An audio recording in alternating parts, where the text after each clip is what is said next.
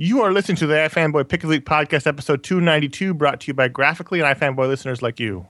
We want pudding. Blue moon, blue moon, blue moon, keep shining bright. Blue moon, keep on shining bright. You're gonna bring me back, my baby, tonight. Blue moon, keep shining bright. I say blue moon, I'm Kentucky, to keep on shining. Shine on the one that's gone and let me blue. I say blue moon of Kentucky to keep on shining. Shine on the one that's gone and let me blue. Hello, welcome to the iFanboy Pick of the Week podcast, episode 292. My name is Conor Kilpatrick. I'm here with Josh Flanagan. Hello, everyone. And Ron Richards. You're back, Conor. You're back. I'm back. I'm on work release. Thank God. Said if I could do podcasts, it'd be all right. How's the bracelet? The ankle bracelet. The ankle bracelet's the chafes. The thing is, though, in the joint, you get no respect for being a podcaster. I'm not surprised. None. I haven't had food in weeks. Did I tell you my feelings on the pre-order system? Too bad it wasn't your birthday. Oh, okay. All right. Enough of that. At iFanboy.com, we like comics, we read comics. Every week we read a bunch of comics. One of us picks the best one. They write about it on the website. We talk about it on the podcast along with other books of the week, other topics of interest, voicemails, emails, all kinds of fun things happen. Or maybe not, depending on your level of interest in the show. Before we get to the show, though, there's a quick reminder and a warning. It's a review show. We'll be talking about spoilers. Things happened this week that were big, so we'll be talking about them. So if you didn't read your books, pause the show and come back so you're not ruined for life. And stay tuned to the end. We're going to talk about San Diego Comic-Con and all the things we're going to do, contests, hanging out, panels, all kinds of fun stuff. So if you're going to San Diego Comic-Con, you want to know what we'll be doing, make sure you listen all the way through because we'll be talking about it at the end. But until then, Ron, Yes. you had to pick. Yes, and I got to tell you guys, this was a week of inches for the pick of the week. There's a lot of good books. There was a lot of good I changed books. my pick like 3 times. So. Yeah, there was a lot of good books. There was a lot of, I had some early candidates. I had some surprise candidates. I had one that was picked that at the last minute I changed because I realized something and all sorts of things. But ultimately, at the end of the day, I think I'm the lone soldier out here this week on this, but my pick of the week was Moon Knight #3 by Brian Michael Bendis and Alex Maleev. Which, by the way, I feel bad because I left out my review, The Wonderful Colors by Matt Wilson. Yep. Which I want to go back in and make an addendum to the review just because I feel bad that I forgot that. I feel like you just did. Well, you're right. No, but if somebody doesn't listen to this, how would they know? So, well, then they're missing out. That's true. That's for sure. But anyway, so the reason why I ended up picking up Moon Knight #3, Conor, you picked Moon Knight #1 previously. Yeah, that's 2 out of 3 issues have been pick of the week now. Yeah, exactly. It's only 3 issues of it. It's a really good book. It's a really good book. I did not pick issue #2. That would have been really cool if we had done that. Yeah, 1, 2, 3. But the thing is that this issue, well, because the whole premise of the book is Moon Knight is now relocated to Los Angeles, and Bendis has turned up the whole multiple personalities of Moon Knight a notch to the point where, as we talked and laughed in issue 1 and issue 2, he had Wolverine, Captain America, and Spider-Man in his head and had all these conversations, and then to the point where last issue where he dressed up and pretended to be Spider-Man and then had claws and pretended to be Wolverine, and were just kind of wacky in that regard. This issue continues the Mark Spector / Moon Knight is crazy, but I felt in a different way. This was not a big action-packed issue. In fact, there was only one real physical quote-unquote fight scene that wasn't really a fight scene. This was a very Bendis, typical Sorkin wannabe talky issue. The issue picks up after the events of last issue, where Mark Spector is calling Echo after supposedly their night together, after he blew her cover, and I guess they slept together, and he's trying to talk her into going out to get some hot dogs. And then it shows him kind of going to work and dealing with his assistant, and then finally we get introduced to the quote-unquote weapons expert on the TV show that he's producing, which in reality and through the flashback we find out is an ex-SHIELD operative, and the dude knows more stuff than just weapons for a TV show. He's obviously, Moon Knight's kind of his Lucius Fox or his microchip kind of guy, right? Yep. So that's the gist of the issue. But what I loved about it, what cracked me up about the issue, was that Mark Spector's crazy. And this was an example of that crazy in the context of normal living. Yeah, like with his staffers on the TV show. Yeah, like he doesn't come off as crazy, like making noises and jumping up and down. He just comes off as like eccentric, if I can pronounce it correctly. Eccentric. Yeah. Eccentric. And that's what I got to a point in the book where I'm like, this is genius because he's nuts and everybody thinks he's not. But we know, as the reader, know that he's nuts, and so it becomes this weird, we know more than the people he's talking to, and so we can enjoy the scenes in a different perspective kind of thing, and I just love the hell out of it. And continuing the craziness in the flashback we see when Mark Spector meets the weapons expert guy. I don't even remember his name. What was his name? I forget, but the dude, the ex-SHIELD agent, and Buck Lime is his name, which is a great name, by the way, Buck. So he interviews Buck and reveals that he knows that he's a SHIELD agent and that he's looking for somebody who knows, real weapons and all that sort of stuff. And he tells him why. He tells him that he's Moon Knight. And the guy's like, okay, cool. So you're in with the Avengers. All right, I'll take this gig. And then that night, Mark Spector dresses up like Bullseye and kidnaps the dude and then threatens to cut his tongue out if he doesn't speak and reveal Mark Spector's dual identity. And it was a very tense moment. You're like, oh, God, it's Bullseye. And then the Buck guy is like, wait a minute, Mark, is that you? And I laughed. It was just like, yeah. He's like, what? I'm just trying to see if you're loyal. And I just love it. He's like, sorry, I just had to test you. It's all right. And Spectre's like totally not like plussed by it or anything like that. Like it was just like, so I don't know. I just found myself, like I said, in a week of inches within the pick of the week, I just found myself really enjoying the Sorkin-esque dialogue of this issue, of the dialogue almost moving at a rhythm. Really fast-paced, really the fun kind of Bendis dialogue to read, as well as I thought this was the best art-wise issue of Maleev so far, the 3 issues, as he, dances between that photo tracing, what we've seen more recently from him and kind of hearkening back to his Daredevil days.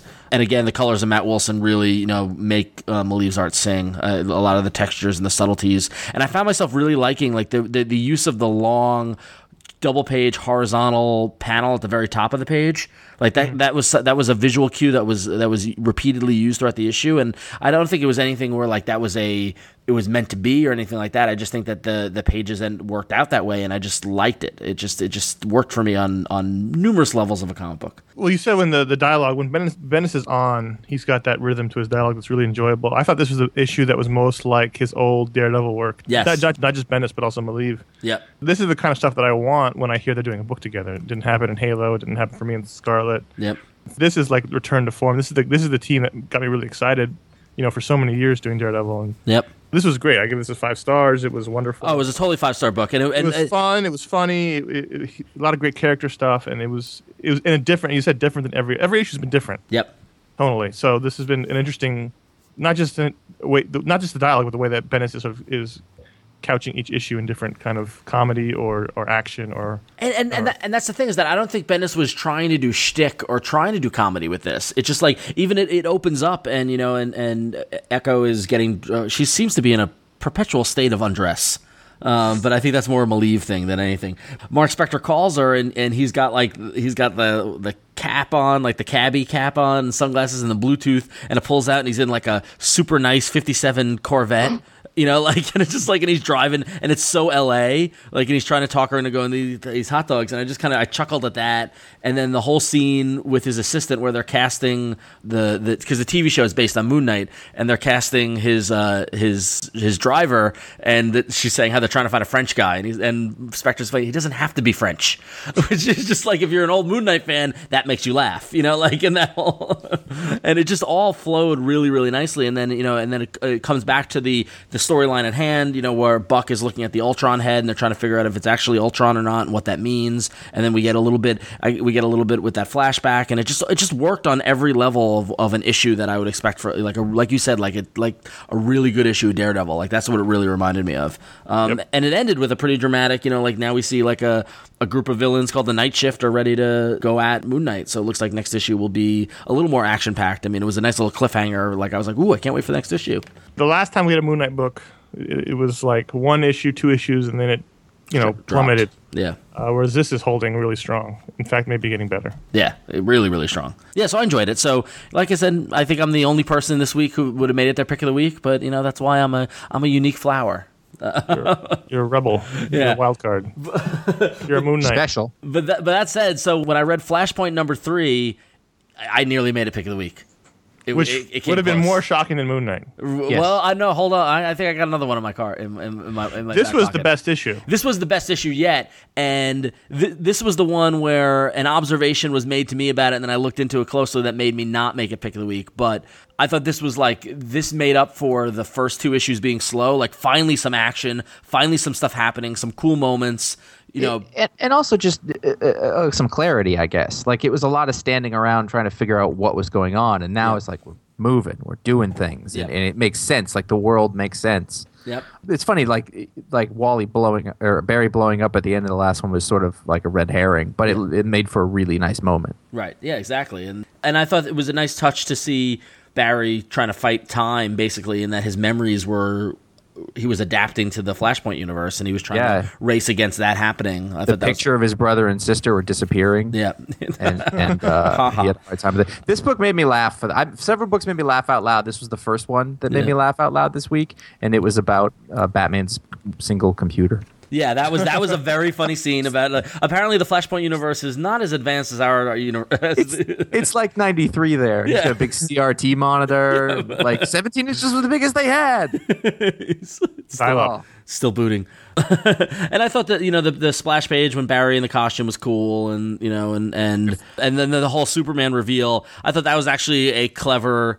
This is a take on Superman we've never seen. This is my favorite thing about the issue was that was it the last issue we found out that it was the Project Superman. Project Superman. Yep. That the ship crashed in Metropolis, and then here we find the government scooped it up, and they've had Superman hidden underground this whole time, but he's been not exposed to any sunlight. So if you know anything with Superman, you know that his body gets the power from the sun, stores the sun.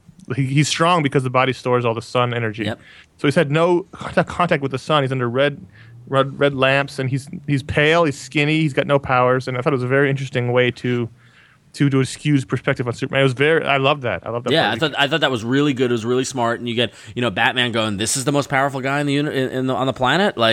And we get a little glimpse of it when his heat vision kicks in, and then he just flies off. Come out of here. Yeah, it doesn't go exactly the way they think it would. I love what a wild card he is. Yeah, because like See, can I keep saying Wally? It's been great. you better stop saying that. Barry is just he's Superman. He's a good man. It's fine, but we really don't know that, and I love the mystery of it. And then he takes off, and you're like, and you just think all of a sudden, well, God, if he goes rogue, then it's irredeemable, basically. Yeah, totally. It could go any way, which is really cool. So the thing that made me not make a pick of the week, and the thing that kind of ruined it for me, was that the realization that, aside from those moments and it coming together and there being some action and stuff like that happening, there are a couple of cracks in terms of moving things forward. Like Batman, this, he's supposedly very smart, very, fit, is a Thomas Wayne, and he's Bruce Wayne's father and the progenitor and all that kind of stuff. He's just going along with stuff because he's being told to. Like Barry's like, no, we have to do this. He's like, oh, okay. He's desperate to find his son again. Yeah. I guess, but then they meet up with Cyborg, and they're like, no, we need to do this, and he's like, oh, okay, and everyone's going. I understand that, but everyone's going along with things a bit too easily because it seems as if that's what Jeff Johns needs them to do to move the story along. Because he created desperate needs, and when you have a desperate need, you go along to get that need fulfilled. Which I get and I understand, but for me at least, as soon as I realized that, it lost a little bit of its luster because I don't think it's done as elegantly as it could be. I think it's a little bit of accepting how things are in this sort of story. I mean, he's got this many pages to get everybody around. And sure. I mean, I see what you're saying, but it doesn't bother me. So it just knocked a little shine off the gem. That's all. For me personally, at least, really fun issue. I mean, I was like, it's out, but I was totally in at the end of this one. Yeah. I was like, well, now I'm invested. I want to know what happens. Yeah, and so they definitely won me over to their side. This was the strongest of the three. I mean, this was the more. By far. Yeah. So for about 5 minutes, it was my pick, and then I ended up moving to something else. Yeah, I'm gonna guess that the other one of the other ones, at least that was up there, was the Night of Vengeance book. Well, that point, Batman Night of Vengeance was definitely up there for me. That was nearly pick of the week for me as well. Wow, which I thought would have been earth shaking, right? If I picked a Batman book, and here's what I thought was really good about it was that who cares if this is Flashpoint or not? Yeah, this was Azzarello and Risso's telling a great Batman story. The difference is that the surprises in this were impingent on it not being the regular DC universe, so you just didn't know what was coming and what to expect. And the twist at the end, which actually threw me so for a loop that I was like, wait, what's happening? I don't know what's happening. Oh, I went, oh damn! Like as soon as I was like, oh, when I realized it, I was like, holy, that is awesome. even before that, I mean, they'd had me. I love the new dynamic that just you take Jim and you make him a certain way, and he's Thomas's friend, and then the way that the kid was shot. It was just like that's one of those really twisted things. Yeah, I mean, basically, I mean, just to recap the issue. So the Joker has Harvey Dent's kids kidnapped, and everybody's looking for him. And what's his name? Gordon is feeling inadequate, I guess, or like he's not doing enough in the eyes of Batman. And so they get who's his best friend, and that's the key to it. Exactly. So Oracle gets a lead, which I thought that was a little. I was like, oh, really? I don't think we needed that, but that was fine. But the Oracle isn't Barbara Gordon in this world; it's actually Selena Kyle. Because Gordon never had kids or a family. Exactly. Yeah. So Selena Kyle is in the wheelchair, and she's the Oracle, and she gets a lead. And Gordon doesn't tell Batman and goes after himself. And then what you would like fucked up Joker stuff happens, where right? I mean, that's what it boils down to. It's fucked up. Yeah, Joker stuff. but then like and listen, if there hadn't been that last page thing, it still would. I was still like, that was great. Yeah. But he kicked it up to 9 other fucked up levels. Well, because there were 3 moments that made me gasp. So Gordon gets in the house and so it's in the old Wayne Manor. And the kids are there, and they got tape on their mouths, and you see Gordon sneaking in. It's typical cop stuff, and this is just awful. And you see the Joker kind of holding 2 guns at one of the little kids, and Gordon runs in and shoots, and then it's revealed that it was the little girl tied to a chair with sticks tied to her hands, holding guns out, with a Joker wig and a smiley face taped over her mouth, and Gordon just shot the kid. And I was like, oh, that's awful. And so then Gordon rushes over, realizes it, and is going, please don't die, please don't die. And then all of a sudden, out of nowhere, you see this knife, and Gordon gets fucking opened at the throat. And I was like, oh, damn. But that's not even it. Don't even give it away, because if you read it, and if not, go back and read it. All right. Yeah, I mean, honestly, go get this book. Yeah. If you've been hankering for a new Batman story and something that's going to throw you way the fuck off, this is where you want to be. Yeah. I think this is the best sort of tie-in series of any of in Marvel, DC, anything going on right now. Because I almost feel like this is happening irregardless of what's going on with Flashpoint. Yeah, you know what I mean? Like what's going on with Barry and Cyborg? This is just the Batman story in this world, and it's awesome. This was just an Elseworld story that you'd be like, dude, did you read Night of Vengeance? Yeah, exactly. And when the trade comes out, you can still do that, unless somehow it ends up tying into the whole story, which I'd be surprised if it does. It's only 3 issues, but this little collection, which I assume it will be a fantastic sort of Elseworlds tale to give people. Yeah, and we're talking about it. We're not, I don't think, giving enough credit to Eduardo Risso, who, if you're not aware of how great Risso is through 100 Bullets and through all the other stuff he's done, he just killed it in this. It's great. I'm thinking that at no point was Fear Itself #4 up for Pick of the Week. No, at no point. Because this is fucking garbage. Oh, wow. I almost didn't buy it. And I was like, you know what, I'm going to give it another chance because I love Stuart Immonen, which, by the way, he killed. I mean, like, the reason he's the saving grace. He's the saving grace. I would not buy this if it wasn't for him because it is beautiful. Yep. It's just too bad that it doesn't make any fucking sense. I don't care what's going on, and they don't stay on anything long enough for me to give a shit. And not only that, but music video of scenes. And not only that, but Fraction just cannot stop going to the well. Can't stop trying to be so fucking cool all the time. Well, that's not even that, and it's not even that. It's and mainly I'm objecting to what happened at the very end, which was every time with Tony in the bottle. Mm-hmm. Every time with him, whether it was the Point One issue with the AA meeting or without and I get that that's a huge part of Iron Man, but it's like, can we just get one thing where that isn't an aspect, Mm-hmm. And has Stuart Immonen ever had a bottle of wine, by the way? What cork looks like that these days? That was my only thing about Immonen. I was like, really? That's what a cork looks like? The little thing that bugged me, which when you lose the story and you're no longer giving it the benefit of the doubt, the little things start to bug you, which you normally give a pass to. For this one, it was when Steve dons the costume again, except for the mask. Yeah. And then jumps in the battle, not wearing the mask, wearing a weird army helmet. Yep. I was like, why is he wearing a helmet? Yep.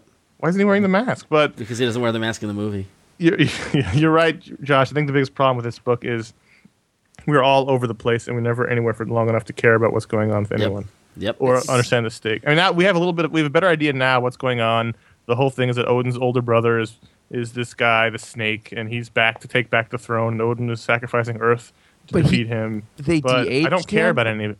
They de-aged him, and it wasn't clear. And I was like, no, it wasn't clear. It wasn't clear at all. Yeah, I had to go back. It's just. I mean, it was one of those like, if there's enough fear in the world, then I'll have the power I need. And what trope? That's such a trope. But like, what else? It. But what else has done that? Where it's like if it's Ghostbusters 2. He's Vigo the Carpenter. I don't mind reusing story ideas because there's not that many story ideas and there's a lot of books. But if they can't execute to a point where you're invested in the storyline, then that's the problem. That's the biggest problem. Yeah, that's the problem. Is that like, okay, so if the idea is that they're building fear in the world, and the fear is fueling the serpent or whatever the dude's name is, and that's going to get him to be powered, that's never been explained. And I had to deduce that based off this whole scene with the kid on the boat. Like, that was the straw that broke the camel's back. Like, that was the last bit of fear that he needed in order to, get de-aged and be all powerful and rise this fucking palace out of nowhere. But it's not being explained anywhere, and so it's awful. Yeah, I don't want to say it because I don't think the idea is bad. All like the sort of blocks that are in place are fine. Yep. But it just keeps moving, just left and right, and I'm like here and I'm there, and I'm like, I don't know what's happening, and I just can't get into it. And the sad part is it looks so good. It looks great. It looks so good. Yeah. It looks so good. That said, I will give one little positive thing, which is when Thor shows up on the helicarrier or whatever, when they're with Bucky's dead body. And Thor tells Iron Man that he smells of garbage and rotten fish, and Iron Man admits that he threw up inside the suit. That made me laugh. I don't know why. Yeah. And that was like they were nice. They were little. It doesn't hang together because it doesn't. It's not focused or something like that. It's just trying to get too much done. Yep. And I'm not getting any of the like. Here's an emotional beat. No, we're moving over here, and then moving over here, and I just can't. You can't have a series of emotional beats if you don't have the stuff that leads up to them, and then it makes you feel those beats. If it's just a bunch of things that are happening every other page, then you don't really. I don't really care. Yep. I mean, I'm in for the art, and I'm in for. There's a couple of good scenes. Yeah, I like Cap Rogers. So he's got a gun now. He's cool with a gun now. He's always been cool with a gun. No, but he's got a big ass. Yeah, like, that's a big ass assault modern. I mean, like that was. I mean, that was a cool. I mean, the Cap sitting in the shadow and then standing up and then finally, saying, "Okay, let's go." And then that one page of him barking orders and telling everyone what to do. But then, so what? So all he's going to do is just jump and lead the Avengers in this fight that seemed that they can't win. That's an issue though. Yeah. Like the Captain America story is an issue. There's too much stuff in this issue. Yeah. Yep. That's the problem. I thought I could have swore when this started they said it was going to be a really focused event. It's not. Really so tightly focused on Cap and Thor because they're in the movies and all this Hammer stuff is happening off screen. Yep. So all this sort of time of handing out the hammers, none of that's in this. Yeah. Apparently, next issue they will fight. I mean, but brawl, yeah. Thor, Hulk, and thing. You know what's gonna? It's not. Yeah. It's not. It's gonna be go. Yeah, and then the whole Tony and Odin thing. I just don't. It's just try so to get Odin's attention, he has to drink. Like it doesn't make. I don't mind that because it's an interesting idea. In that, like, he's got to sacrifice something, and the guy's a god. That worked for me. That was fine. Yeah, I don't know. But he's not going to be able to deal with him when he gets there. Right. Yeah. Because he's going to be loaded. Right. And he has a high tolerance. Hold on. You came. I love that helm, by the way. That is great. That is good. Who's that? Is that Sif? Is that Sif? Hello, Sif. Do you know what kind of car I have? Does she know that I've got 14 houses? Electric. Now, it's funny that wasn't even the biggest disappointment of the week for me. And it really pained me to realize this, admit it, to say it out loud, but I was really looking forward to Vengeance #1, and I really didn't like it. Right there with you. I wouldn't say that I really didn't like it, but I was disappointed. Joe Casey, who I love as the writer, Nick Dragotta, who I think is one of the rising stars, one of the best new artists that come along in a while. I thought this was not Dragotta's best work. Yep. I didn't think it was even close to being Dragotta's best work. I thought this was Casey being all over the map. The thing was, all I knew about Vengeance was what their little teaser campaign 3 months ago and that sort of thing. And I was hoping that this was like as soon as I opened it up and realized that it was happening now in the Marvel universe, like currently, I was super disappointed. I was like, oh, like when I saw the first page with the 3 months ago and it showed Steve and Sharon in the riot and Fear Itself number 1. Yeah. I was like, oh crap! I was hoping for like an Earth's Mightiest Heroes kind of like a like going back to Acts of Vengeance or whatever it might be, but I was like, oh, and I know Casey loves his creation with Stacey X, but it's not a good character. And the only good thing of that the art was that Dragotta drew a great Hitler. Yeah, that was Hitler has a really long office. Yeah, he does. There was a lot of hallways in this that were really long. I'm a little curious. Like I think that this dude that this black and white dude that he introduced, as well as the guy that Magneto fought, are interesting. And I thought the art wasn't what I expected from Dragotta, but I didn't think it was awful. Like he was going for a more almost like Mike Allred kind of, or like a cartoony kind of thing than what we've been used to. So yeah, I don't know, but I was super disappointed. Josh, did you pick it up or? Yeah, I did, and I wasn't nearly as against it as that. I don't think I've actually seen Dragotta enough. I've only seen bits of him, and so the art I really liked. I thought he did a really nice job with sort of the shapes and like making everybody kind of cool or sexy or whatever. The tattoos on that dude were a little outdated, but I liked the scene with Magneto in the beginning. I like Stacey X. I for some reason I think it's interesting because instead of making a mutant who's a hero, you're taking a mutant who's got a whole other sort of thing going on and exploring like there must be some sexual side to these people, and that's something nobody ever does. When they got into is it Nighthawk? Yeah, I feel like that tied into some story that they did earlier. Yes, it does. And I didn't finish that, so I don't really know that character, so I don't really have much tied into it. Yeah, I don't know. It was. I'm gonna stick with it because I trust Joe Casey and his stuff. But yeah, but I was like, ooh, that was like one of the first books I read because I thought it was like a dark horse candidate for pick of the week, something you wouldn't expect. But Casey and Dragotta are a great team, and it's old Magneto on the cover. I thought that cover is gorgeous. Yeah, the cover's fantastic. Yeah, but disappointed. Yeah, I agree with you. Disappointed. I just really wanted to like it so much, which is I think why I was so disappointed. Yeah. On the other hand, there's something else that came out that I really wanted to like, and if this wasn't your pick of the week, Connor, then I don't know what to say. It was.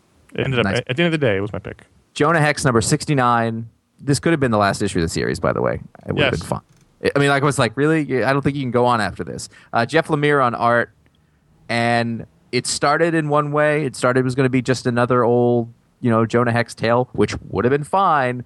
And then it tied it right back into Jonah Hex's, like, it pulls the rug out from under you, and that part's over. And then there's a whole other thing happening where Jonah Hex finds his father. And it's the thing is, it starts off with an old man who's prospecting, and these ruffians in town want to rob him of his gold because he's apparently found some gold, found a lot of gold. So you think, and then Jonah Hex overhears this, and he looks angry. So you think it's Jonah Hex saving this old man from these rustlers, and you find out that the old man is actually Jonah's no good father. But the rustlers are dispatched in like a page. Like you spend a third of the issue following they're going to go, and then you just come, they've all been shot. Not even by Jonah Hex. No, he didn't even do it. It was just because Jonah Hex's father was, I don't even know what his name is because I don't know if they said it. All right, that's fine. I believe it is. It's just this. I mean, then the whole 2/3 end of the issue is just they're just sitting there looking at each other as the father's dying, and Jonah's watching it happen. Got shot in the shootout with the wrestlers, and yeah. So Jonah Hex is pissed. He said he's been waiting his whole life to watch his father die, and so his father it's like a long conversation with father and son who hate each other. But the father still wants some closure. Jonah Hex doesn't seem to care. And, the father just wants the liquor. Yeah, maybe a little closure. Is it kind of like the scene in Popeye the movie when Popeye and his father are together? Or?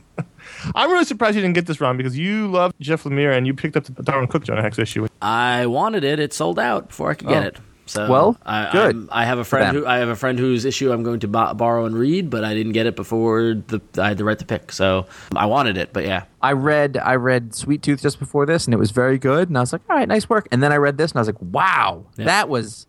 I mean, this might have been the best Jonah Hex issue I've ever read. No. And it does play into the fact that I've read the 68 issues that came before it. And what I'm realizing is over that 5 plus almost 6 years, there really is an ongoing story, even though it doesn't really quite seem like it. Well, it's the life of a man.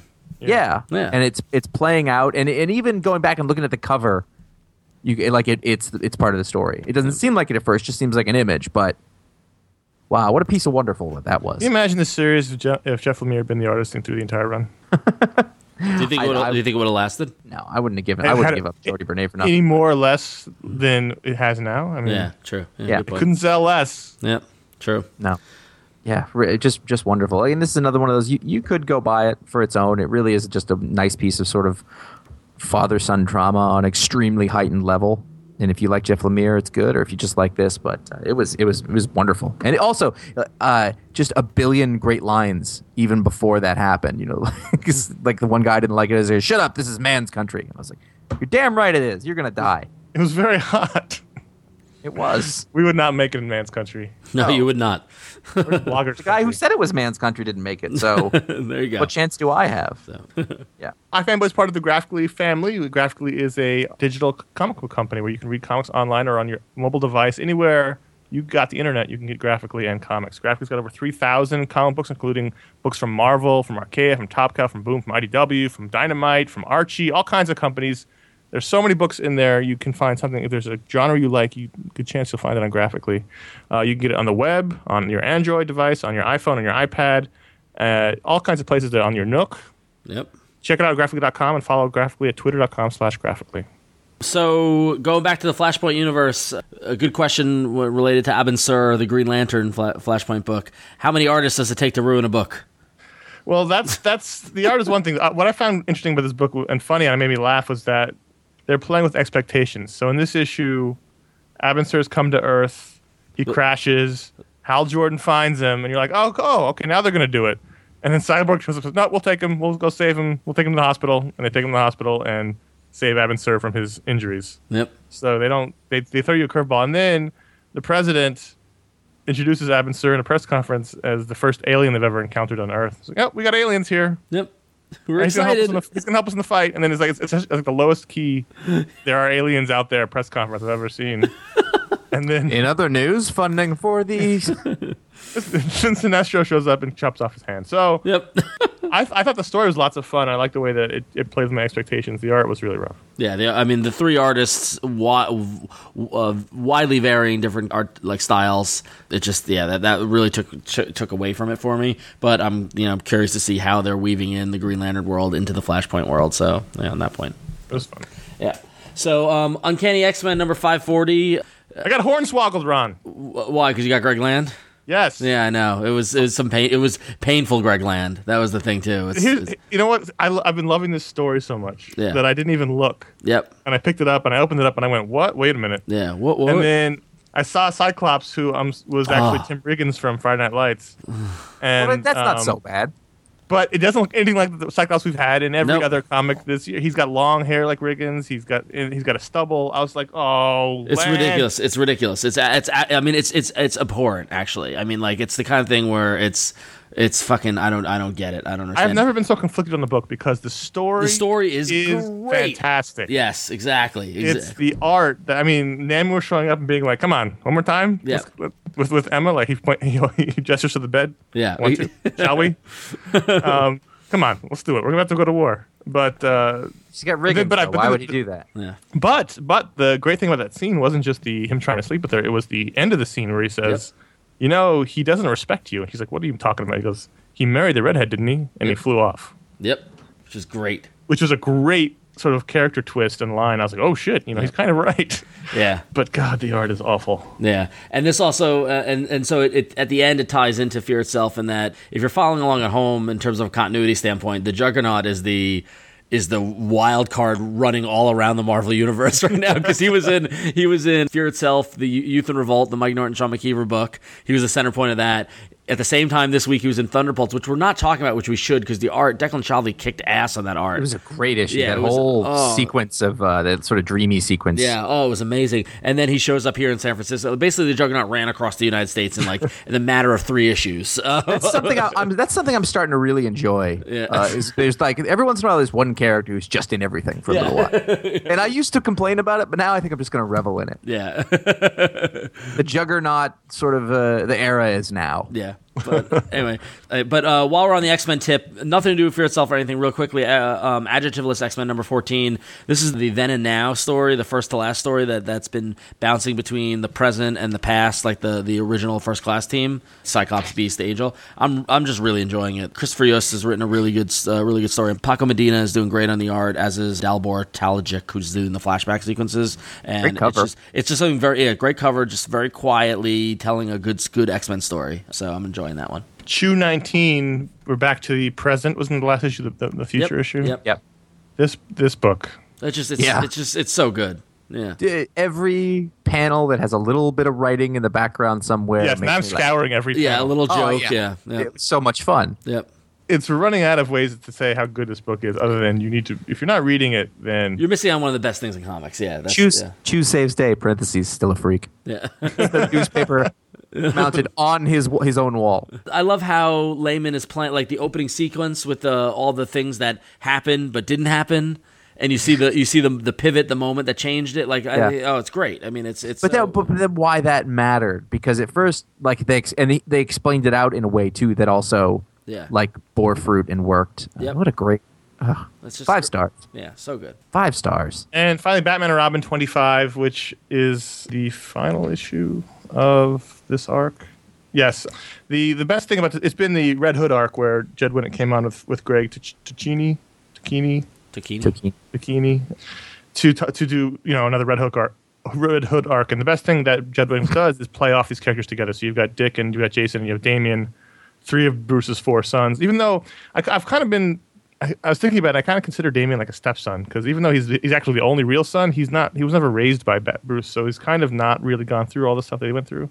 It's kind of like he came in through a marriage. Still got to live together. But playing off each other and riding around in the flying Batmobile and bickering like brothers who hate each other, and that's the best part of this issue is that Winnick really has a great hold on these characters, and the way that these guys press each other's buttons and poke at each other and really get under each other's skin. You have the good son, the bad son, and the new son, and that was the best part. And then there was also the Justice League Subway Famous Fans, which I thought was really good. Oh yeah, I didn't even look at that. Oh where?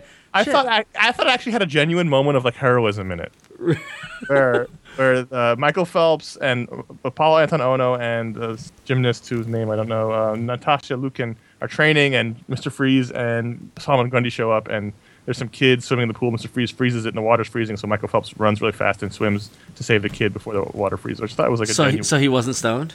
He wasn't stoned. Well, yeah, he popped the sandwiches in the story, but I'm really enjoying these. Yeah, no, they're great.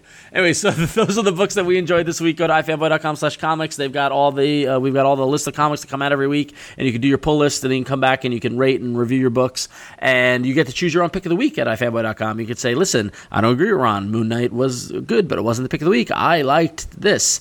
And we're going to highlight the top 5 picks of the week amongst the iFanboy community right now. Coming in at number 5 at the time of recording. When you listen to this, if you go back and check, the numbers might change slightly because things fluctuate. It's always moving. It's living. It's breathing. It's happening real time. Entity. Yeah. Number 5 is Chew number 19 with 4% of the pick of the week across the community. So a lot of you agree that Chew is great.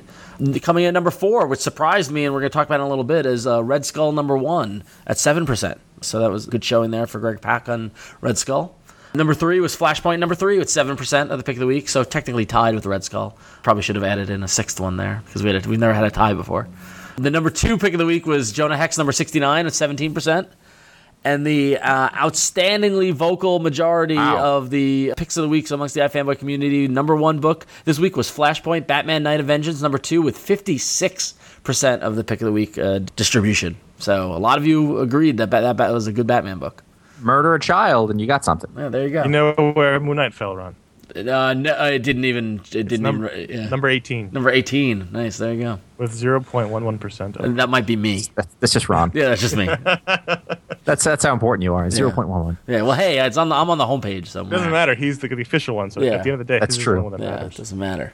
Anyway, all right. So Josh, why don't you tell us about Red Skull? Scorpion Masada said of Red Skull number 1, gave the story a 5 out of 5 and the art a 4 out of 5, and the pick of the week percentage was 7%, as we just said. Pak sets up the groundwork for a nuanced origin of a comic book villain that probably up to this point has gotten the broad brush treatment. Such a treatment belittles comic book storytelling and actual human psychology, and after reading Magneto Testament, I am glad that Pak is at the helm. he said that very succinctly. And this was a book that I bought solely because of the David Aja covers. Oh, amazing. They so stunned me with their great graphic sense that I was like, I'm going to buy this, and also all the great things I heard about Magneto Testament. So I'm kicking myself not buying this because I love Magneto Testament. This was so good. You'll love it. Yeah, I need to go back and get it. It's early, sort of between the two world wars, German history. It's very steeped in what was happening at the time, the beginning of the Nazi movement, and young Johann Schmidt living, like in like a house for like orphan boys, and just sort of the hard scrabble life that they've got to have. And as you know, Red Skull's probably the most evil character in the Marvel universe, and this is how it's gonna, how it manifests itself from his age of 12. And it was great. It's sad. It was really like difficult, and I'm sure it's gonna get worse because there's not many redeeming values to this character, and if you give him any, then you sort of undercut him. But it was wonderful, and just from a historic standpoint, it felt like really authentic and well researched. And how many issues is it?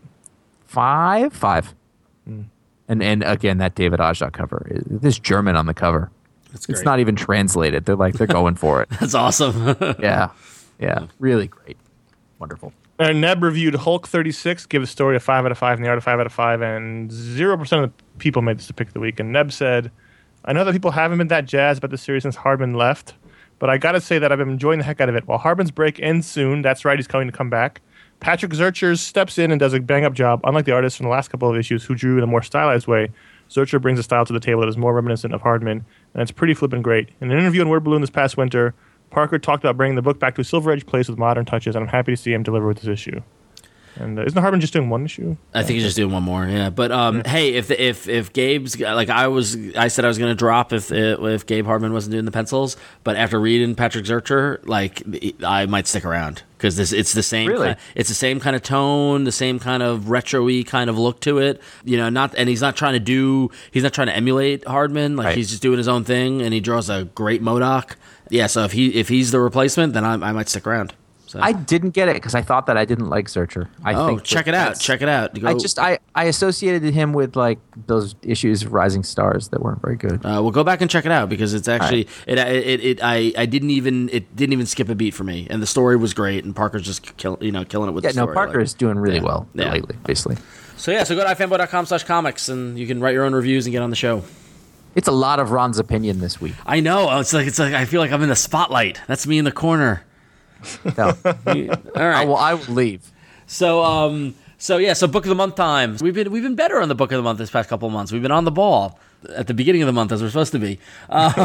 So I had a whole nother book of the month review partially written, a whole nother book doing it.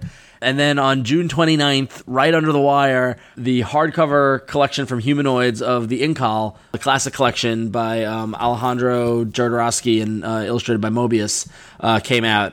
And I picked it up and I read it and I was like, oh fuck, this can't not be the book of the month. For those of you who haven't heard of it or don't know the shadow that is cast by the Incal, hopefully you've heard of Mobius. I mean, you guys have heard of Mobius, right? Yeah. All right, but of course. But the thing is that do you get it? I actually haven't seen him all that much. He's one of those people that people have always said that he's a genius, but I haven't seen that much of it. I know he did like a Silver Surfer story. That was the first time I ever heard of it. Yeah, exactly. So Mobius is his real name is Jean Girard, and he's a French artist, most prolific in the 80s, although he's still around. If you go to the Comic-Cons in France, you can see him.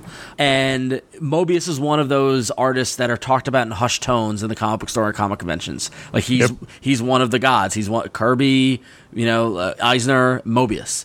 And I'll be honest with you, I didn't really know why.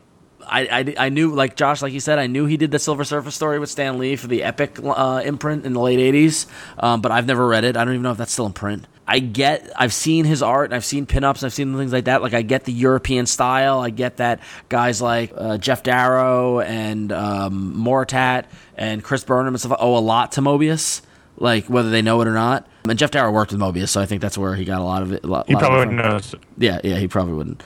But I didn't really get it until I sat down and read the Incal, and about halfway through, I was just like, oh, I get it now.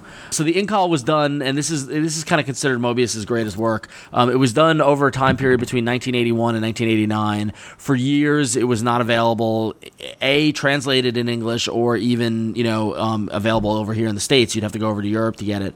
It was originally done in French, and the folks at Humanoids have translated it. They put out an ultra limited kind of oversized edition a few months ago, but this is kind of the more kind of like how IDW did with the Rocketeer, where they did the big version, then they did the standard hardcover. So this classic collection is the standard hardcover.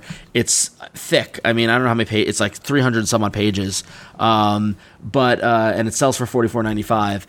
If you first off, if you want to understand Mobius, and if you want to understand the whole cult of Mobius and European art style, you want to pick this up.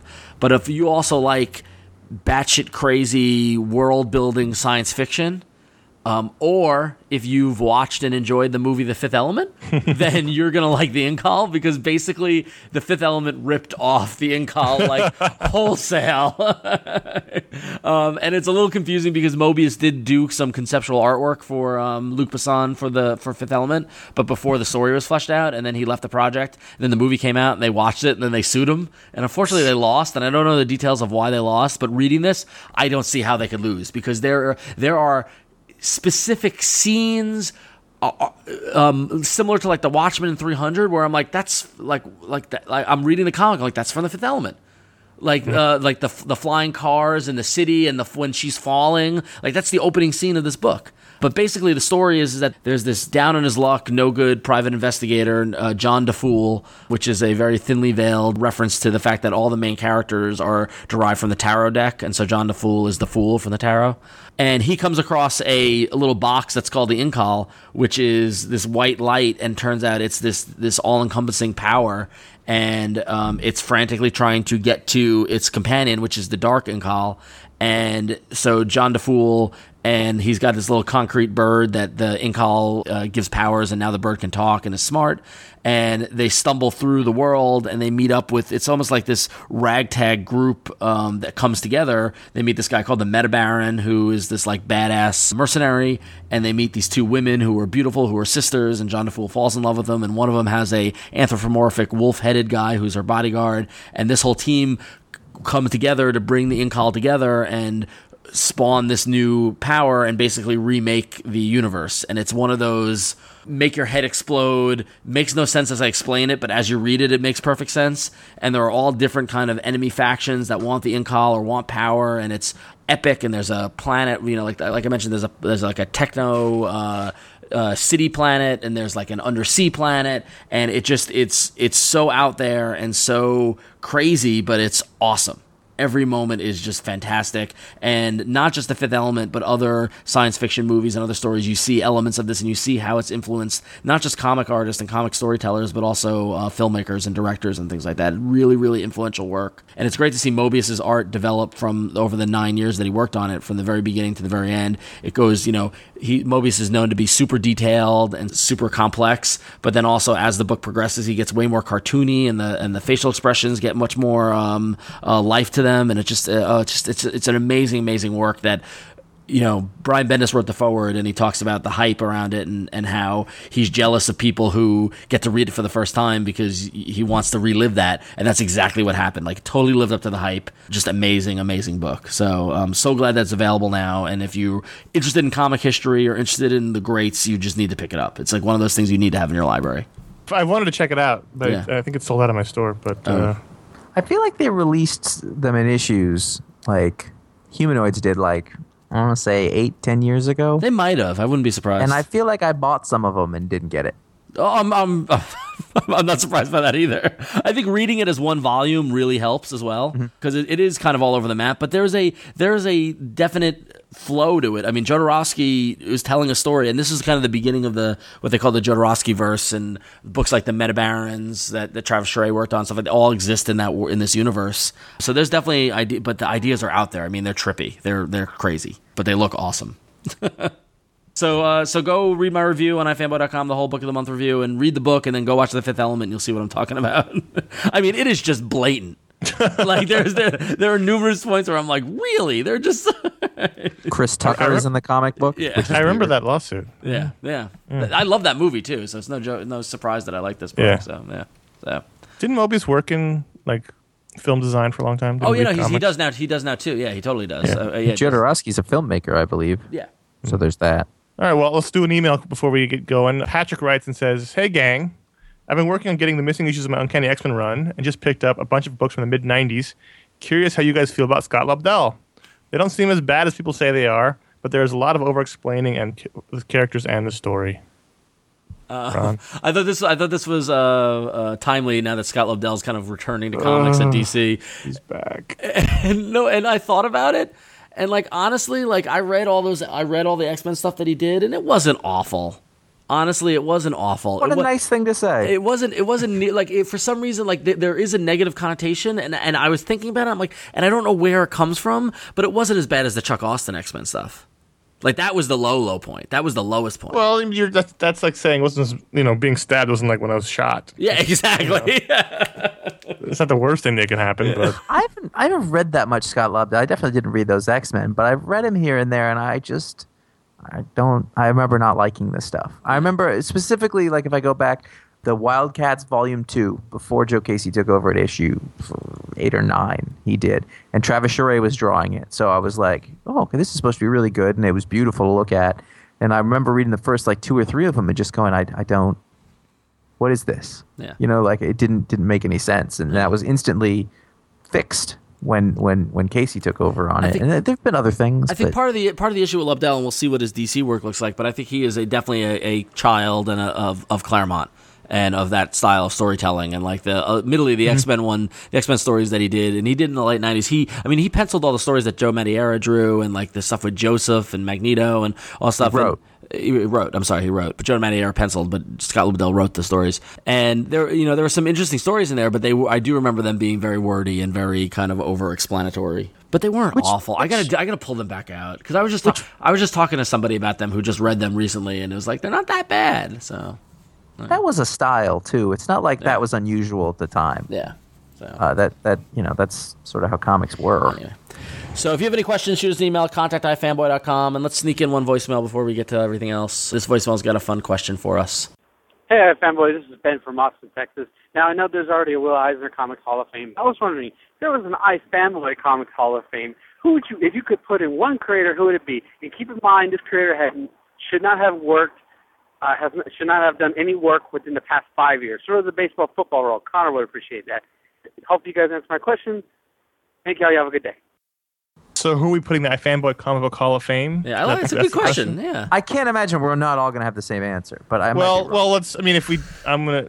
Are we talking? Are we talking about an artist? I feel as if let's modify it a little. Let's do similar to the baseball. Like I like the fact that they can't have worked in 5 years, so they need to be retired and done. That's not even going to be an issue.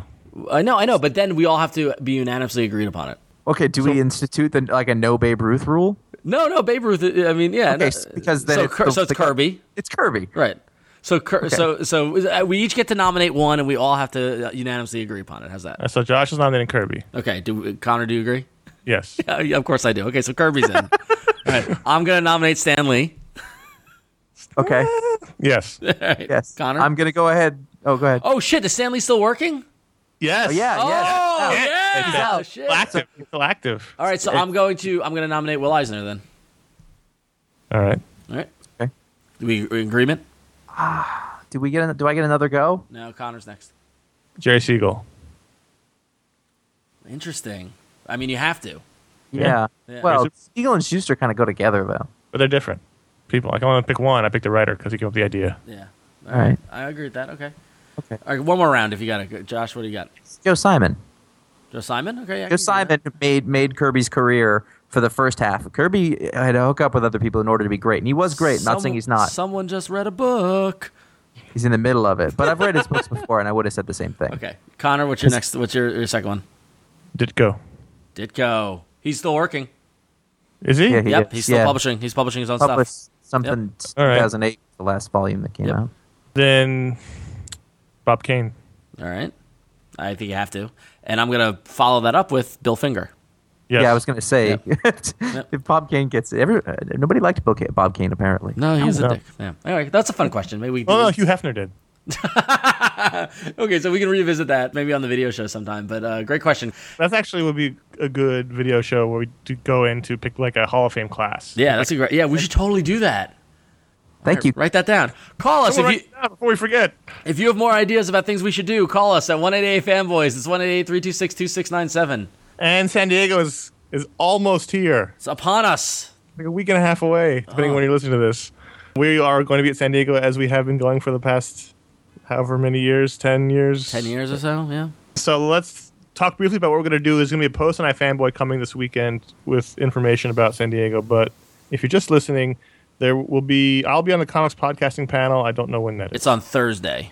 Thursday at maybe 4:30 or something like around there. Well, it's going to be on the post on ifanboy.com. But yeah, so Conor, when you said Thursday, I was like, it's going to be at 7, isn't it? No, it's not. No, that's the one that I was surprised. It's like, thank God. Yeah, no, it's not at 7. So you can find me there. You can find Ron and Josh in the back texting me, trying to throw me off, which is what we do when we're not on the panel. That's true. We are having a contest. If you recall, a couple of years ago, we had a contest to meet Stan Lee. Well, we're having another one. You too can meet Stan Lee, who's not in the iFanboy Comic Book Hall of Fame, apparently. Blame Starborn. What? So how do you meet Stan Lee, Ron? So there are going to be some questions posted up on the post, the San Diego Post, and all you got to do is answer those questions and send an email to contact@ifanboy.com with the subject line "Meet Stan," and we will pick a winner from there. Normally we try to limit our contest to iFanboy members, but because this is specific to San Diego, we're going to open up to everybody. There will be 2 winners. A winner, someone you've got to be attending San Diego because we're going to be interviewing Stan. We don't know exactly when or where, and normally it's a clusterfuck, so you've got to be able to meet us at San Diego and actually come along, and you'll be able to watch us interview him, and you'll be able to shake hands with him and take a picture and all that stuff. And then we also want to make sure that those of you not going to San Diego don't miss out. So if you're not going to San Diego, you're eligible, and you can win some swag that Stan's folks are going to give us. So so go to the ifanboy.com, go to the San Diego Post for all the details and the information. And of course, we'll be coming back from San Diego with all of our video coverage like we normally do. There'll be weeks of San Diego coverage. You'll be sick of it by the end. So look forward to that. And there'll be more news to come. Well, you'll be sick of it, or you'll enjoy it. Or you'll be plugged in if you can't go to San Diego. He's talking about himself. Yeah, exactly. If you can't go to San Diego, come to ifanboy.com. We'll take care of you. We'll let you know what you need to know, and you can be like you're there. As you know, there'll be and leading up to San Diego, there'll be articles. There'll be what to look forward to if you're going, what panels, what people, what toys, all kinds of things to look forward to. So check out that if you're going to San Diego. But afterwards, and if you're not going to San Diego, there'll be news coverage. We'll still have some staff hanging around doing news coverage, or we'll have the video shows when we get back. We bring you a month-long, worth of video coverage. So if you can't go to San Diego, the next best thing is to watch the iFanboy video show. Exactly. And so you will be sick of it, but in a good way. And stay tuned to ifanboy.com and to iFanboy Twitter. And as things develop, as we get closer to San Diego, we'll keep you posted, specifically where you can find us and things like that. So definitely keep an eye out on all that. And you'll also want to keep an eye out on iFanboy this coming Monday, where you can hear me talk to Jason Aaron on iFanboy Don't Miss, our podcast where we talk to a creator about a book that's coming out. And Jason and I are talking about X-Men Schism #1, the big X-Men event, which kicks off this coming Wednesday. And you're definitely want to listen to this because not only is Jason Aaron awesome, but Schism is shaping up to look pretty good. So go to ifanboy.com. You can check that out, or go to iTunes and subscribe to Don't Miss Today. And that way you can hear these great little 15-minute, great little conversations with creators about a book, and get the inside scoop. And you can find that as well as everything else on ifanboy.com. My pick of the week review of Moon Knight #3, my book of the month review, The In-Call. It's all about you. It's all about me. It's iFanRon. But no, I'm not the only person there. Josh, Conor, Paul, Jim, Mike, everybody, Molly's back. Everybody's doing great stuff on ifanboy.com, so you definitely want to make sure you don't miss out all the great news and columns and all the great stuff that comes out there. Go to twitter.com/ifanboy. Follow us there so you don't miss anything, or fan us up on Facebook at facebook.com/ifanboy. We also do a video show every Wednesday. The show comes out like clockwork, and you can watch us bicker and argue as if we weren't friends. Last week was a show about other reboots in comics history, and this week we're doing a little artist spotlight on Mike Allred, one of my favorite creators, so should be a good show.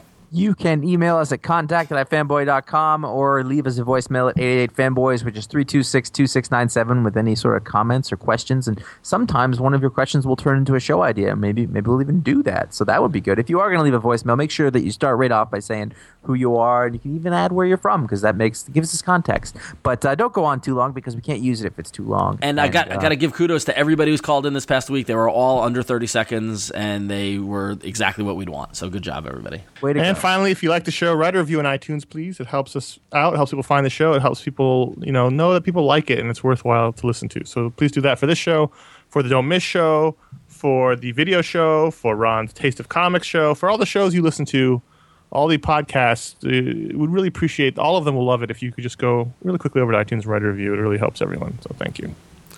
Cool. So welcome back, Conor. Get back in the swing of things just in time to go to San Diego.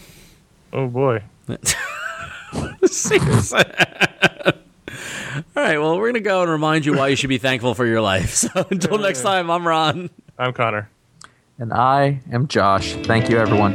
Well, it was on the one moonlight night, Josh shining bright, whisper on high, love said goodbye. Blue moon, I to keep on shining. Shine on the boy, gonna let me blue.